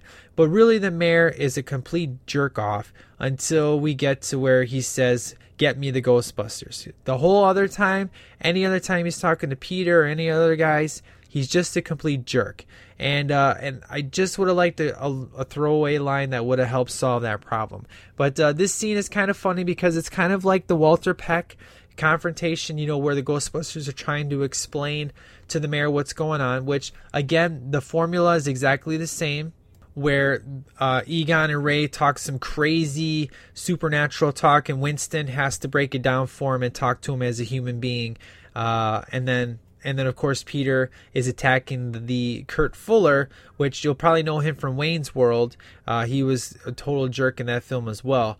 And he's been in various other things, but Peter has a thing against him, like he had Walter Peck, and then essentially he throws the Ghostbusters in a mental institution. Now, what's cool about this, if you are paying attention, the mental hospital, the psychiatric doctor is Brian Doyle Murphy, which is one of Bill Murray's siblings, and he was actually in Wayne's World with Kurt Fuller as well. He was actually at the Arcadian owner in Wayne's World, so that's one of the places that I know him from. So it was cool seeing those two in a movie together. Was kind of good time. So okay, now the Oscar on the ledge scene, really good stuff. Now, one thing I noticed is when Janosz is coming from the sky to grab Oscar, because it's the nighttime, because I'm seeing the building from the nighttime version, I guess I never noticed it before. It really reminds me of the Child's Play apartment, when that lady is basically hit in the eye and falls out the window and then falls on the car. The apartment building complex looks exactly like the apartment complex in Child's Play. I'm not sure if it is or not, but they definitely look identical. But this scene looked really good. Janosz was definitely a good-looking ghost. The way he grabbed Oscar and put him in the see-through carriage and went in the air looked pretty flawless to me. It was good special effects. I really dug it. It definitely created a dramatic set of tension during that scene of what's going to happen to Oscar. So really good stuff. Oh, now I want to back up just a little bit before I go any further. When Dana comes back to, from Peter being arrested and asks how Oscar is, one thing that Janine says is, oh yeah, he's great. We gave him some French bread pizza, passed right out. Now, if you're a father, you know that you don't give a baby people food, let alone like pizza. I mean, really, they got to be at least 1 year old, usually, before you can give them like food like that because of their digestive system. So I was kind of expecting Dana to probably, if I was watching for the first time now being a dad, I probably expected her to go off on her. But she handled it very well when you find out that your babysitter gave your kid real food. That's, I would check on my kid as well too. But it's kind of funny as a parent knowing that versus back then. I was like, oh, it's cool. He had some pizza, got knocked right out. But having two kids, especially, I had one kid that was colic, so I know all about what you can and can't give a kid with gas problems, and it's just a horrible thing. But I just thought that was kind of funny. I just laughed at that, just kind of at the naiveness. So it's good stuff. Now, the institution scene where the doctor is trying to talk to them about tell me what's going on, and all three of them are talking crazy, and they're telling you what's been going on in the story, but just the way they say it, you definitely would think that they were crazy. And then, of course, Peter says, don't look at me. I think these people are completely nuts. That scene, I just really liked this scene because it was funny. I mean, they told you exactly what's been going on the whole film, but hearing it from a side of not believing, you could totally tell why someone would think you're crazy by telling this story. So, and I really like the montage scene that happens, just like in part 1, where the ghosts get loose, because the slime is essentially creating, like, for example, this lady steps on the slime and her fur coat comes alive, and real freaky stuff. And yeah, it's just like the first one where Slimer got out and all the ghosts got out, and that's when the neon lights are going to Dana's apartment and blow it up. It's the same formula here. Ghostbusters are locked away, can't do nothing about it, and then the mayor has to break them out. And it's just good. The formula works. Because a lot of times a sequel will try to copy the first movie, but this movie definitely does it well. It copies the same formula at certain scenes as the first one, and it doesn't do it to the T. It makes it its own in that particular scene, which I dig. Really good stuff. I find the Titanic scene to be funny because we get to see good old Cheech Marin just sitting there with his mouth wide open, and the Titanic guys are coming out, and he's like, well, better late than never. And the songs that are playing are really good during this scene. I really dig. Music works very well during this scene, and I like it. Ghostbusters get out, and of course they start playing the Bobby Brown song again on our own, and they go, and what's really cool is they get back in Ecto 1, and they go to the place like in the first one. They go to the apartment building, everybody's yelling Ghostbusters, and this one they tone it back and you don't hear the crowd saying Ghostbusters, Ghostbusters, but you get the idea that's what they're saying. And this time they got to figure out how they're going to get in. And instead of Stay Puft Marshmallow Man, we get the Statue of Liberty. Scene looks excellent. The only thing is at the end of the film, I was always wondering how the heck did they get the Statue of Liberty back to where it was. But this scene looks great, especially when the Statue of Liberty is in the water walking, and you could tell how deep the water is because it's up to her eyes as she's walking, and the people get excited and they're playing an awesome song. Your Love Keeps Lifting Me Higher. Good stuff. And I dig this scene. It's very fun. The special effects look great. It still holds up today. Awesome stuff. Now Lewis puts on the Ghostbusters suit, and it's kind of funny because as he's running, he's talking about how heavy the equipment is, and just like in Ghostbusters 1, before he talks to the horse, he starts to talk to himself as he's running, and he kind of says the same thing in this one. He's like, stay sharp, stay sharp, be focused, make good decisions. Lewis is super likable in this film, super funny, and good times. He's definitely not annoying in this film, unlike the first movie, but he was supposed to be. Janos takes that position, but Lewis is a very likable guy, and he's definitely coming to his own in this film. He actually ends up with Janine as his girlfriend, so his confidence level has been built up. So by the time he puts on the suit, he's feeling good, and it's just good to see his character, come to a different place as well. Instead of seeing him kind of be the loser geek at the end of the first movie, seeing him come out with being a Ghostbuster in his mind, thinking that he got rid of all the slime, but he got a girlfriend, and he made friends with Slimer because originally he saw Slimer, freaked out, and this time he got on the bus with Slimer. So it's good stuff. I really like how they took Lewis to another level. They don't take him as strong as they take Peter and Dana, but it's definitely good to see Lewis taken somewhere else than he was in the first film. And then, of course, the ending of the film is great. The whole scene of Oscar being taken and them trying to rescue Oscar, and then Vigo comes out of the painting, and Peter is being protective of Oscar in this one. Once he's kind of trapped in the spell, he's trying to make fun of him to get him upset, so he'll drop Oscar, and it's good stuff. Once he gets a hold of Oscar, he puts him to the side and just talks to him like Uncle Pete is gonna go help your mommy right now. It just the way he talks to him is just like that's his best friend. Really good stuff. And I like when Peter says Viggy, Viggy, Viggy, you've been a bad monkey, because that's when he possesses Ray. So good stuff. It definitely, when they blew up the painting, was kind of like how they took care of Gozer. They blew up the building, same way, but without having to cross the streams. And it is a funny ending when you have, instead of them full of marshmallow, they're full of slime. I should say mostly Ray is full of slime, and he's super happy and telling people how much he loves them and stuff.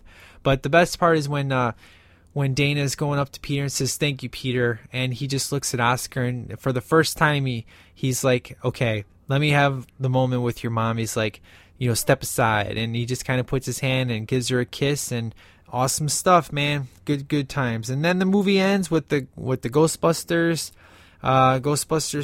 song, and they show the Ghostbusters being celebrated, and then we get a long shot of the Statue of Liberty, and then of course we get the Twin Towers, which was kind of a crazy sight.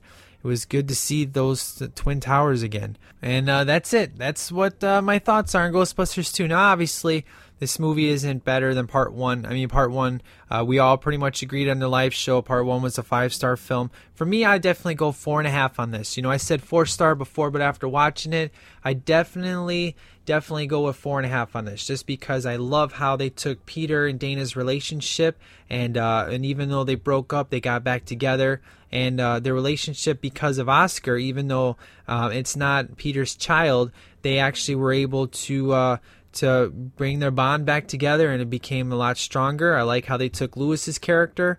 Now, granted, Egon, Winston, and Ray pretty much stay the same. They don't really have character development. They're great. They work as a perfect balance to the film. It gives you the Ghostbusters that you know of the first film, because we're kind of going through changes with Peter. Why would they want to change everybody else? So it works good that they kept the other three the same, and while moving Peter in a new direction. I definitely dig the special effects are great. I love the logo. The music's really good. The score is really good. But outside of the crazy judge and the mayor, I can't give it a perfect score, just because it's not as epic and as awesome as the first movie is. Part 2 definitely hasn't held the test of time like Part 1 has. Me personally, I think it's a good 1-2 punch. Watch Part 1, Part 2. Really glad there's no Part 3. I mentioned on Facebook, I was asking you guys if you had seen or played the game Ghostbusters 3. Now, Ghostbusters, the video game, is essentially, even as Dan Aykroyd said, this is essentially the third movie. If you don't know, the game basically follows around as you're the new recruit of the Ghostbusters. So everybody is back in this game. All the original characters, Dan Aykroyd, Harold Ramis, Bill Murray, Ernie Hudson. We even have Walter Peck come back. We have Janine come back. Even Brian Doyle Murray, the psychiatrist of Part 2, is in this game. Various locations, props from the film. Vigo is in this game. It's good stuff. And essentially, you're the fourth Ghostbuster. You work with the guys. You take out Slimer, and it takes place about 2 years after Part 2, and it all kind of wraps up to have Part 1 and Part 2 mixed in together. And it's an excellent game. It's kind of short, but if you really want to have a Ghostbusters 3, I highly suggest you play this game. Now, it's on all platforms. The main game is really only made for the PS3 and the Xbox 360.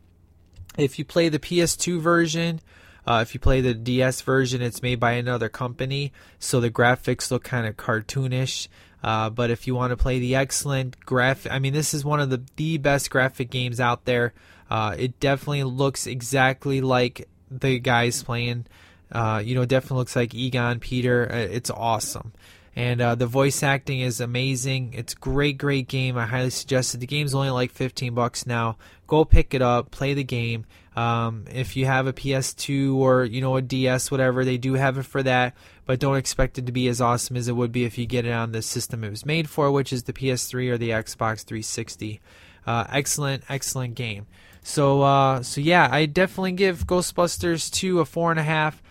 Very strong sequel, one of the best sequels I have ever seen to a film, and I'm very glad there isn't a Part 3. And if we do get a Part 3, I'm sure as long as Harold Ramis and Dan Aykroyd are behind it, that they won't disappoint. So, well, we got some great emails, so let's go ahead and get into what the STL Nation had to say.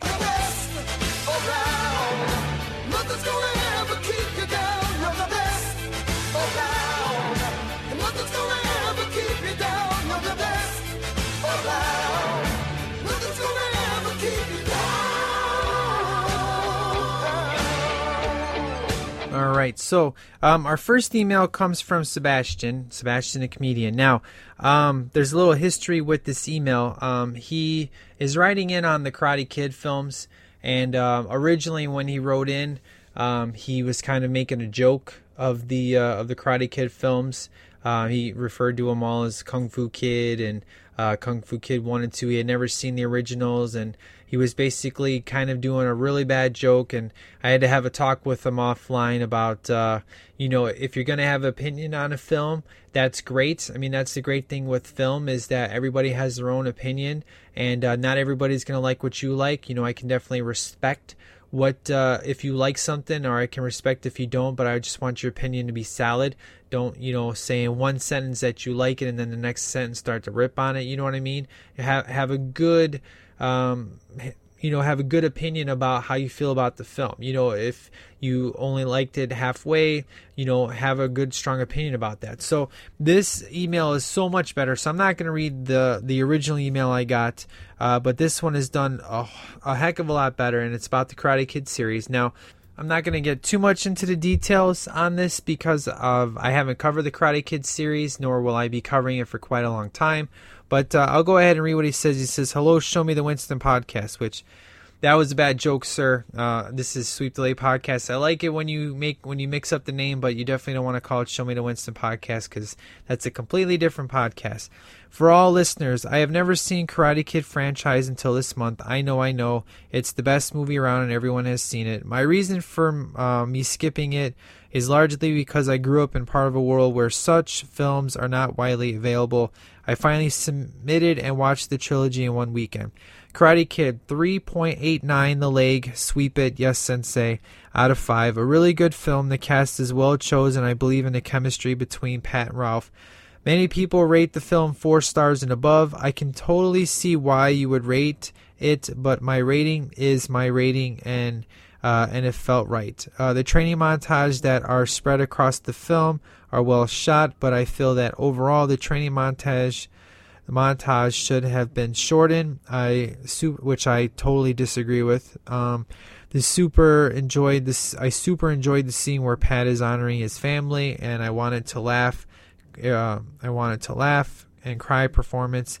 If Pat or Ralph were not cast in a trilogy, I don't think Karate Kid would be as memorable or as popular, which obviously karate is just a subplot.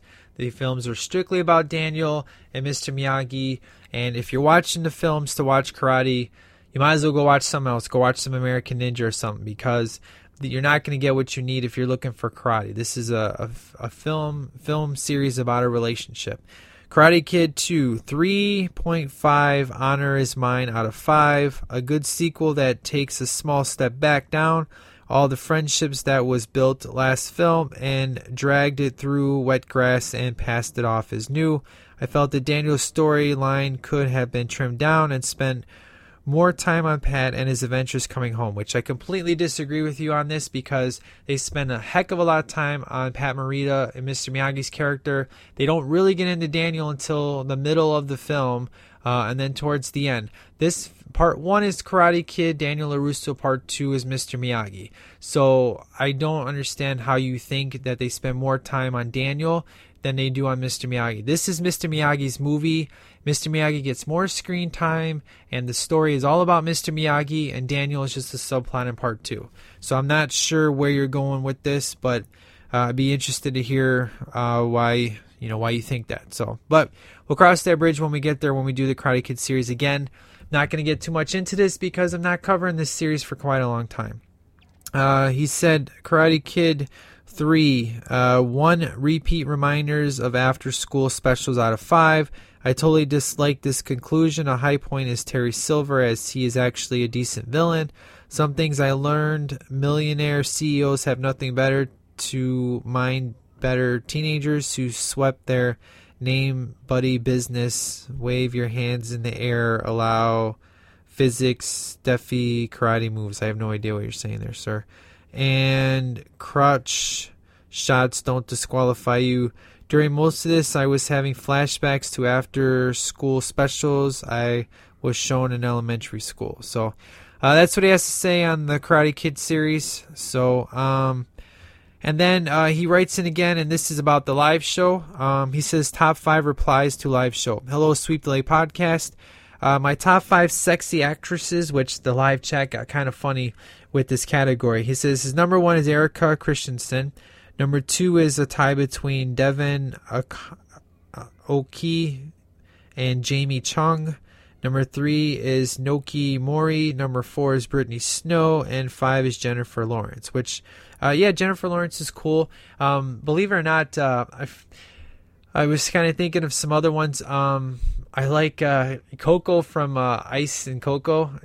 I know Coco is like this model and stuff like that. She cracks me up, but she's definitely very interesting looking. And she was kind of one that was like, I did Coco. She's good times. And then I was trying to think of other people, but Jennifer Lawrence is cool. I know her. I know Brittany Snow. She's pretty cute too. I don't know the other ones. Erica Christensen, I think I know her. But I haven't really spent too much time on this. When you're married, you really shouldn't start thinking about other women, because if you do that, then you're kind of going to be going down the drain. So I purposely try not to think about that stuff. But I mean, obviously, if somebody comes on screen, I'll be like, oh yeah, I may notice. They look nice. So the next one, he says, my top 5 games of all time, not complete order. 1 is Fallout New Vegas. Which is cool because I want to play that game, but I haven't got a chance. Total War Shotgun 2, never heard of it. Age of Empires, Halo CE, and Hitman Blood Money. And my top 5 games growing up, no order: Age of Empires, F-Zero-X, Pokemon, all of them, Halo CE, and Hitman. And my top 5 shows of all time, number 1 is Star Trek Deep Space Nine. Number 2 is a tie between Gargoyles, Inspector Gadget, and Transformers Beast Wars. Number 3 is Fringe. Number 4 is Seinfeld. And number 5 is Rookie Blue. So thank you, sir. I definitely like that email a lot more than the Karate Kid one, as you could tell. But again, I won't get into the Karate Kid series too much just because I'm not going to be covering. But just overall, here's the thing. If you have an opinion on the Karate Kid, I mean, obviously this podcast is named after the Karate Kid. I play clips from the Karate Kid. I mean, you guys know I love and adore the film.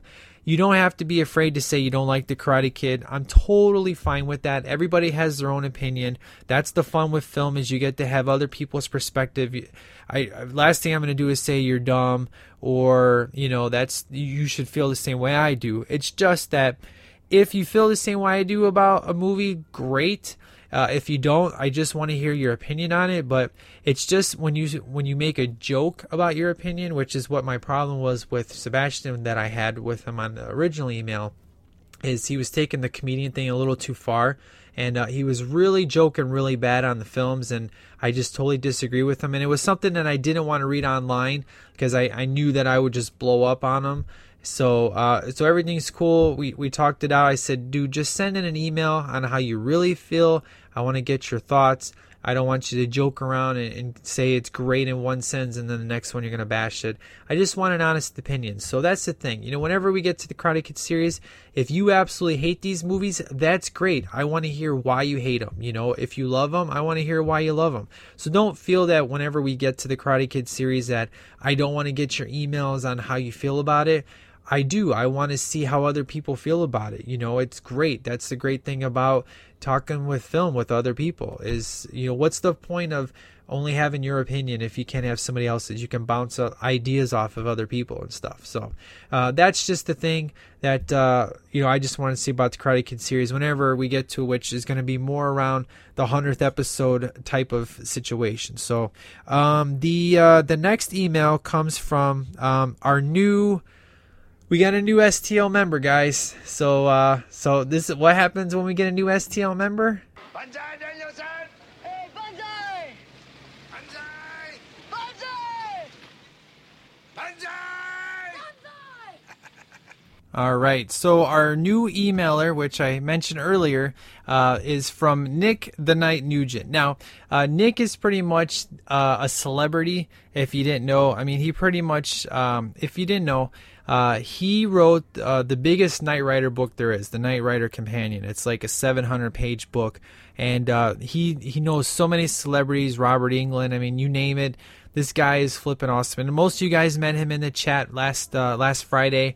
You know, Mailman and Music Man were having a good time with him. You guys are asking a lot of great questions and stuff like that. And he's definitely a great guy. He does a lot of awesome artwork, and he's got a lot of connections, and he is definitely a great and funny guy. And of course, for his first email, he had to write me a 4-page email, so this is flipping hilarious. So I'm going to warn you now, go grab a drink, come back, and listen to this puppy. So, and the reason why I call him Nick the Knight Nugent is, obviously Knight Rider, I got to have some sort of connection there, but, the knight, kind of like, he's kind of like a knight in shining armor for us geeks. He goes out and he totally geeks out and does the things for the fans, that other people can't do, kind of thing. So that's how I kind of thought it was fitting.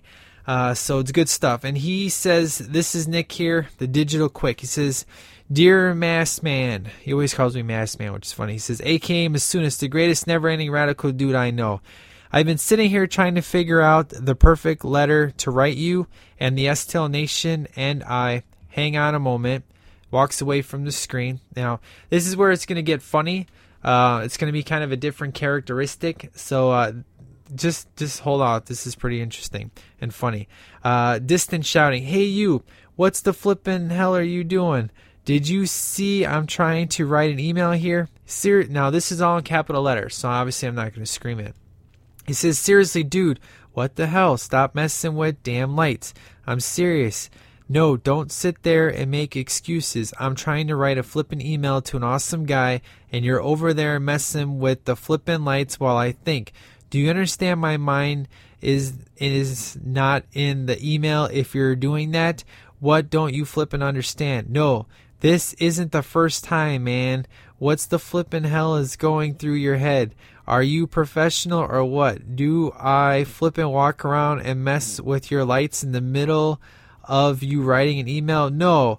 like this is in the background. What the flippin' hell don't you understand? Give me a flippin' answer. I hope it was flippin' good because I have to start the hell back over, you amateur. This is the second time you don't give a damn about what I'm trying to do. We're done professionally. Seriously. No, now you're pissing me off. Get out of the flipping room. No, I will not calm down. I'm trying to flipping work here with you messing up my flipping train of thought to this STL Nation. Hell, you flipping derailed it. Thank you very much for that, by the flipping way. Return to the computer. Which, if you don't get the reference here, if you guys remember the Christian Bale blow up of Terminator Salvation, that's what that was supposed to represent. And he says, sorry about that. Some jabroni keeps messing with the lights while I'm trying to write this email. And if you don't get the reference, look up Christian Bale light rant on Google. So let's see. And by the way, Nick is all about referencing other stuff, which is hilarious. He says, so let's see. A little about myself. Well, I write a lot, so you've been warned. Get yourself a cold one. This is going to take a while. I'm a guy who loves making digital art and loves making a difference in this little television fan world we call Knight Rider. I've been loved for it. I've been hated for it. I've been banned for it. But I just keep in ticking because, like Rocky Balboa, I just keep getting up and making my mark. Maybe that's more like Zorro. And I don't know, maybe both. Well, I make awesome artwork because I love doing it. Just like you make awesome podcasts because you love doing it. At least I think you do. Yes, I totally love what I do. I mean, I'm so flippin' tired today, but I had to record just because, it's been a week. And that's what I love to do, is just get out a new episode. He says, speaking of Knight Rider, you once asked me why a majority of people hated the new Knight Rider. Well, without going through the reasons Robo Chicken so eloquently stated in their hilarious skit, I had to ponder this, and I think I can sum it up in one memorable statement.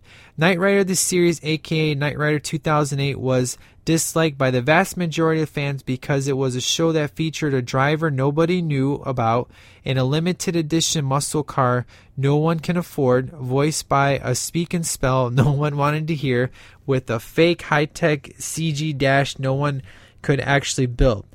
You really have to wonder about a supercar that could turn into a minivan with tinted black windows whose sole purpose is said mode is to kidnap people in broad daylight. I'm just saying it's weird. Not to mention, it can also turn into a police car to throw off suspicion of its questionable activities and whip out 2 Acme-sized Gatling guns when people disagree with its wishes or fire missiles. How about those Star Trek-like shields? Are they necotomically or just nanotech nonsense? I don't know what I hated more, the stupid attack mode with the frying pan wheels and fear of speed bumps, or the lack of story direction. They say every hero has to have a strong system of checks and balances, but with this concept, forget the checks. I just felt like the suits in charge were just playing creatively bankrupt. I like my Knight Rider with some, what's the word? It's not sex appeal or GoBots. That takes a hit. It's something more. Oh, I know, believability.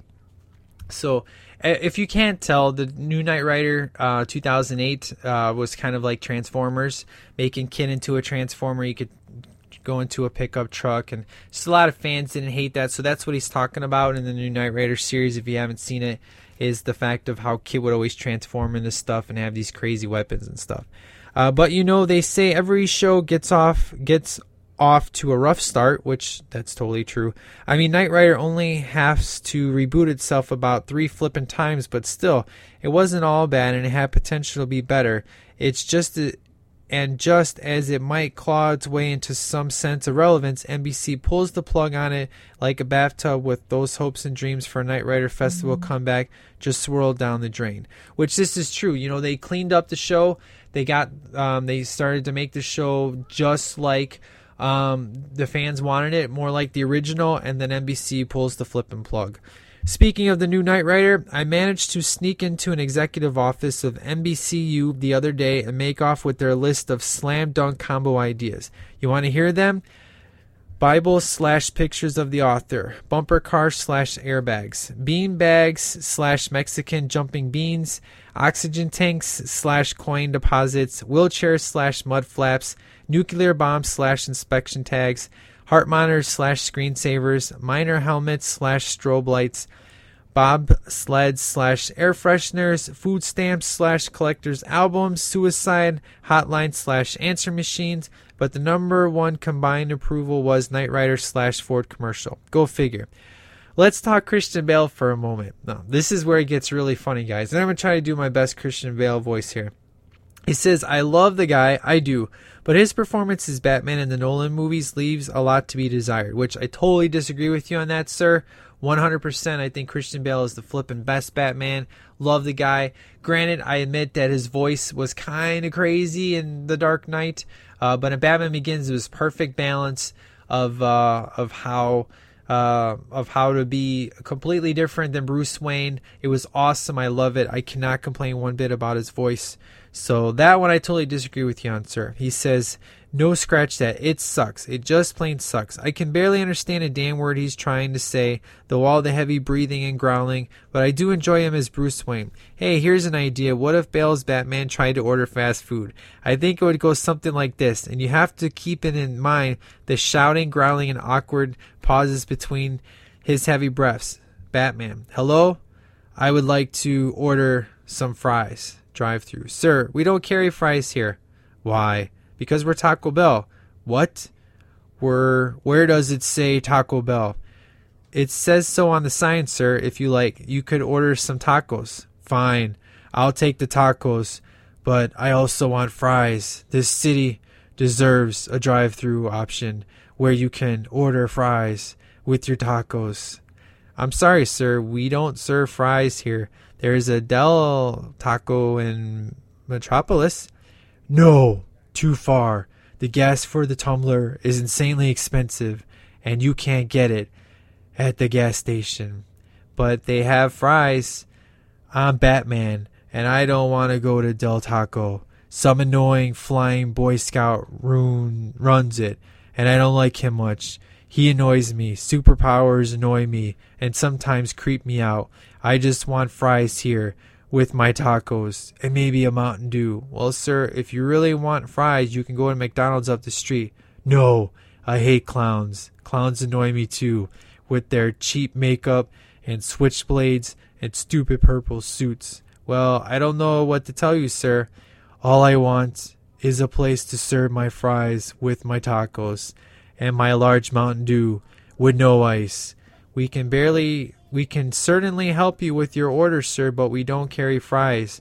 Perhaps you would like some cinnamon twists instead? No, I'll go somewhere else where a man can get what he wants, because sometimes a man deserves to get what he wants to eat when he spends his nights protecting a city that needs protecting. So I guess I will just go to Subway and get my fries and my Mountain Dew with no ice and maybe a cookie. But sir, they don't have fries either. Why? The tumbler speeds off, leveling several cars in the parking lot in a hall, or sparks and twists the metal before disappearing into the night, because Batman doesn't leave notes when he hits other people's cars when they're not around. Well, that's all I have in my bag of chips for this email. I hope I've made a lasting impression, and I'm here all night. No, seriously, I don't have a girlfriend yet, so I'll be here stalking my Facebook or Twitter, hoping some soul out there will actually want to talk to my poor soul and give me some attention. I'm most certainly not going to mention that I wrote an awesome 680-page colored book on Knight Rider, and that you can order at www.knightridercompanion.com, and that it's actually on sale for $30 plus shipping and handling. Definitely not going to go there, because that would just be tacky. Like if I said you can follow me on Twitter at KRCompanion or my Facebook page. But I won't say that. Not this night. No way. Anyway, enjoy and keep on bringing awesome ass, man. You keep recording them, and I'll keep listening to them and loathing the ads. Which, yeah, in the live show we had a bunch of ads, so I'm real excited that the live show turned out really good without having the ads. That was definitely a bonus point. He said, now, if you excuse me, I have to go to KFC and get some donuts because I'm Batman. Nick the Night Nugent. So thank you, sir. It's definitely the most interesting email I've ever had in my whole entire life. It was definitely good times, and the STL Nation has an excellent sense of humor, so I'm sure they're all going to love and flippin' think it's hysterical. It'd be good, sir, to hear from you next time on your thoughts on Ghostbusters 1 and 2. I know you really dig Ghostbusters. I don't know what you think about Part 2, so next time you write in, I definitely want to hear what you got to say, sir, on that. So it was great having a new member of the STL Nation. So let's see if I can remember everybody that we got. We got Jason, we got John the Mailman, we got John the Music Man, we got Sebastian the Comedian, we got Top Gun Jason, we got Cheerful Charlie, we got Nick the Night Nugent, and I'm pretty sure that's everybody in the STL Nation. So if you would like to be a part of the STL Nation, all you got to do is write in the Sweep Delay Podcast at yahoo.com. You can go ahead and follow on Twitter. It's STL Podcast. And if you guys could, it would be so great. Just go to iTunes. There's 8 ratings right now. The show hasn't been rated in about 6. Well, I should say a review left in about 6 months. I would just, if you could possibly just go out there, write a quick review. The more reviews, obviously, the more popular the show can get. But, if you've already done that, thank you so much. And if you haven't, if you can just find just a couple seconds, even if you just want to rate it and just move on, that's awesome too. So I just wanted to bring out that. And then we do have 2 more. We have John the Music Man. He said, hello, sir. Ghostbusters 2. I am not a big fan. To me, this movie is just okay, and the end with them using the Statue of Liberty was just too over the top. Which for me is odd. I normally like cheese, but I think because the first movie is so good, I compare number 2 with number 1, and number 1 is just so good. But saying all that, I give this 3 Slimers. It's okay, but I don't plan on rewatching anytime soon. John the Music Man. So, which is really weird because usually him and me, we pretty much sync eye to eye on the film, so it's just kind of funny to see he did not like that too much. So, all right, and our final email comes from John the Mailman, and he is the one that really helped to get the questions going in the chat. When Nick couldn't think of anything, he was really throwing out some good ones. And he says, "Hello, Mike. First off, let me say, great live show." That's all in capital letters. So thank you, sir. It was super fun. Thank you so much for coming. He said, "So much fun and so many great people in the chat. I would like to start a campaign for a live show, episode 75. How about it?" Which, no doubt about it, the plan, I'm with you. Live show, 75th episode. Because obviously the 100th episode, I'm definitely going to do live. But 75th episode, let's start planning now. Let's think of a great movie that we can do for the 75th episode. Because Ghostbusters was the perfect movie to do for number 50. So let's pick something that would fit for 75. It'd be awesome. So I am with you, sir. He says, Ghostbusters 2. Not as good as part 1, but fun and some good jokes and one-liners. I don't see part 2 as many times as the first and forgot it was a 5-year jump. And they found that pink slime so early. I still don't care for Dana having a baby. Maybe make it a nephew or something. I really don't care for them being, which I'll just stop you there. Think about the impact. The impact definitely wouldn't be as strong, especially Peter's character, showing the growth of his character by accepting, he's always loved Dana, and, I'm sure he wanted to have a child with her, and the fact of she had a child and it's not his, and the fact he accepted Oscar with arms wide open, that just makes his character that much better. So with the nephew, it would have been, no big deal. I'll see him whenever I see him kind of thing, So it's definitely a different kind of relationship. So, and then he goes on to say that, I don't really care for them being so hated at the birthday party at the start, but like that they do appearances for some side cash, which they had to have been hated in the beginning of the film for the comeback to be that much better. You definitely can't have them be as famous as they were at the end of part 1. It makes perfect sense to make them down in the dumps kind of thing. So I love the Egon research part at the beginning. Let's see what happens when we take away the puppy. Funny. I like the court part, watching them get back in action, and the bad commercials were very funny too. I wasn't that big of a fan of Vigo the first time I saw it, but this time around I don't mind him. Lover of the big Nintendo controller, which, I forgot to mention that. The Nintendo controller is flipping awesome.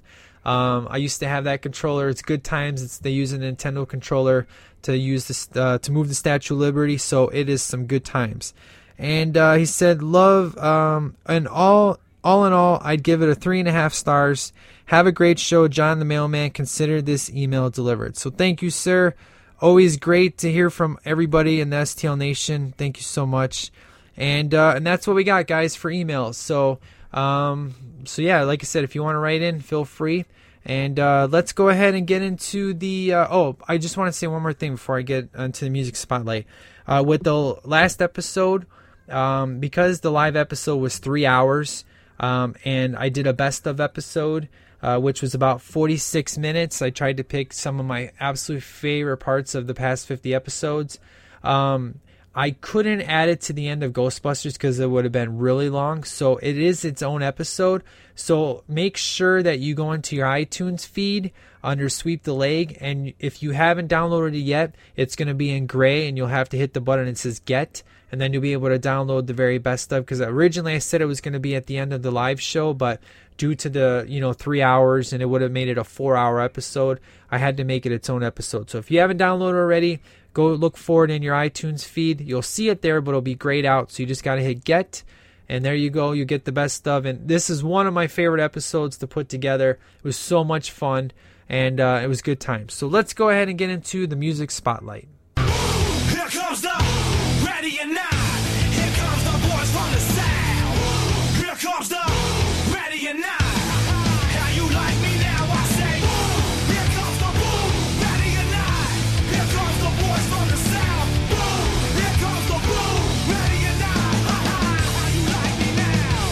All right, music spotlight time. So this is definitely coincidental. This whole Peter and Dana talk and everything. One thing with me and my wife, we've been together a long time. We've been together over 10 years. And I can say that if we fight, we probably fight maybe 2-3 times a year tops. I mean, we're definitely, best friends. We do everything together. And you would think being together, doing, all this stuff together, you would just get annoyed with one another. But we definitely takes a lot for us to fight, which we had one earlier in the week, and this song just kind of made things perfect for this spotlight. Now, the reason why I'm going to play this song is, one thing, the name of the song is called Start Somewhere. And that's kind of the thing with a fight is, a lot of times a fight will start over something stupid, and then it blows up. It's over something simple, it blows up. And I hate fighting. It's like the worst feeling in the world. And as a guy, it's very easy to hurt a woman's feelings. And, guys aren't too emotional about, their feelings and stuff. And this song is perfect. This is basically, this song is made from somebody that I look up to, that I've looked up to for a very, very long time. And the name of this guy is Toby McKeon. Now, you probably have heard of this guy. He's kind of shortening his name to Toby Mac. And you've probably heard him in a bunch of movies and sporting events. If you've gone to any sporting events, chances are you've heard some of these tunes. Here's a couple snippets for you.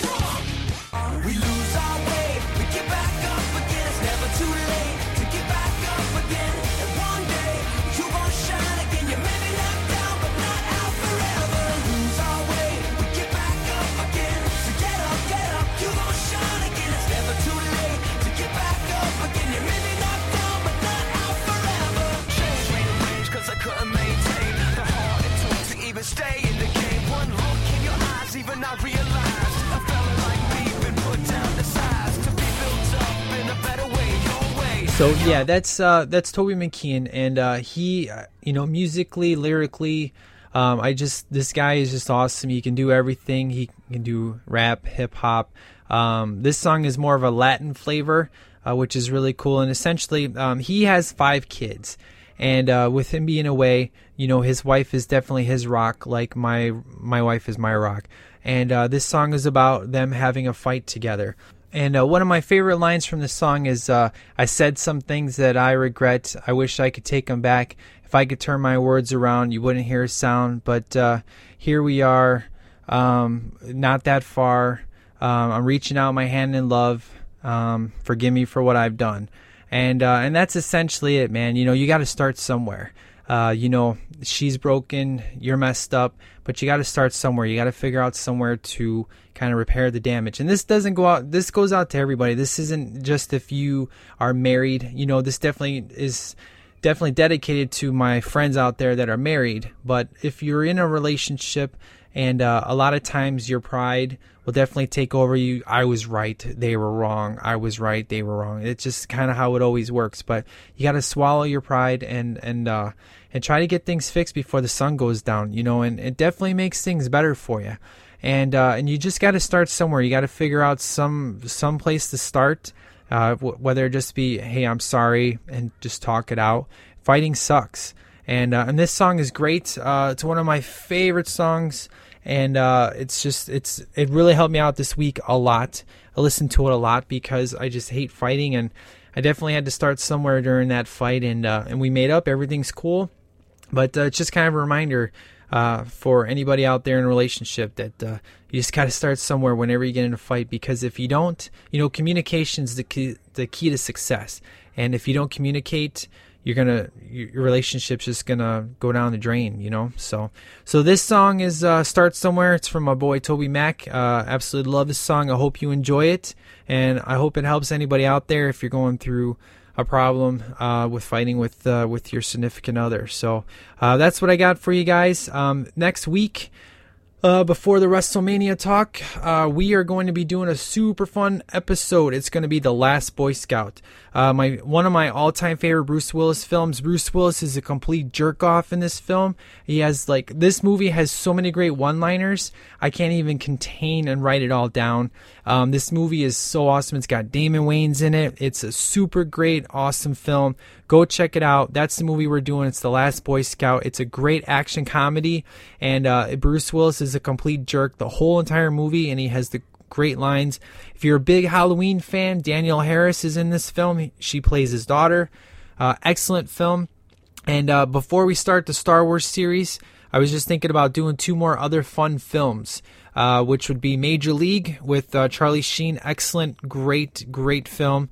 Serrano, love that guy. And then the Last Dragon, Barry Gordy's The Last Dragon, Bruce Leroy, and then get into and then obviously the WrestleMania episode will happen between there somewhere, and then start the 6-week series of Star Wars. So I wanted to have a little fun before I get hardcore into Star Wars, just because it's going to be kind of some serious crap, and I want to have some fun before we get in there. So hopefully you're cool with that. So next episode, The Last Boy Scout. Go check it out. You can find it for like $5 at Walmart. You could probably find it on Netflix. It's great. You will not be disappointed in this film. You will laugh hysterically. Some of the greatest one-liners ever. The action is insane. Damon Wayans is awesome. So that's the movie we're doing next week, guys. So make sure you email in on that. I can't wait to hear what you have to say. And that's what I got for you guys. So you guys take care. I'm sending this out.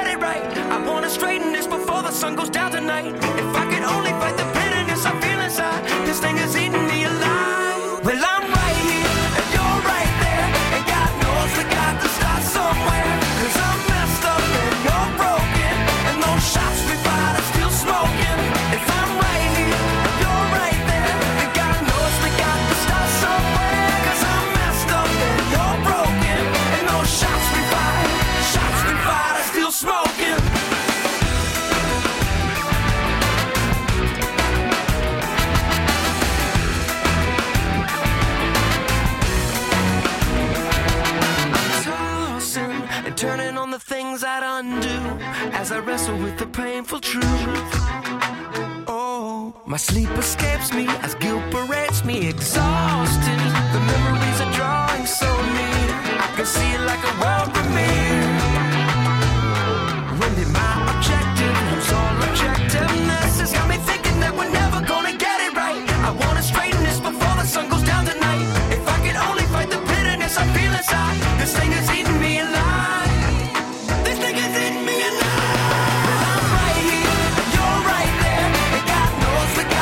Somewhere, 'cause I'm messed up.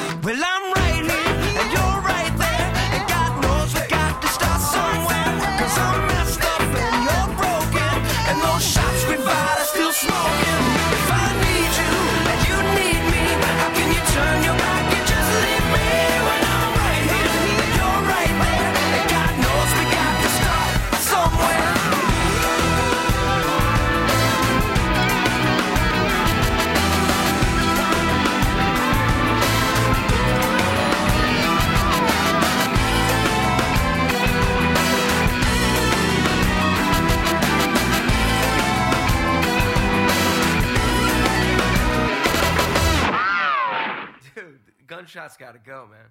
That's it. I mean, enough is enough. Good.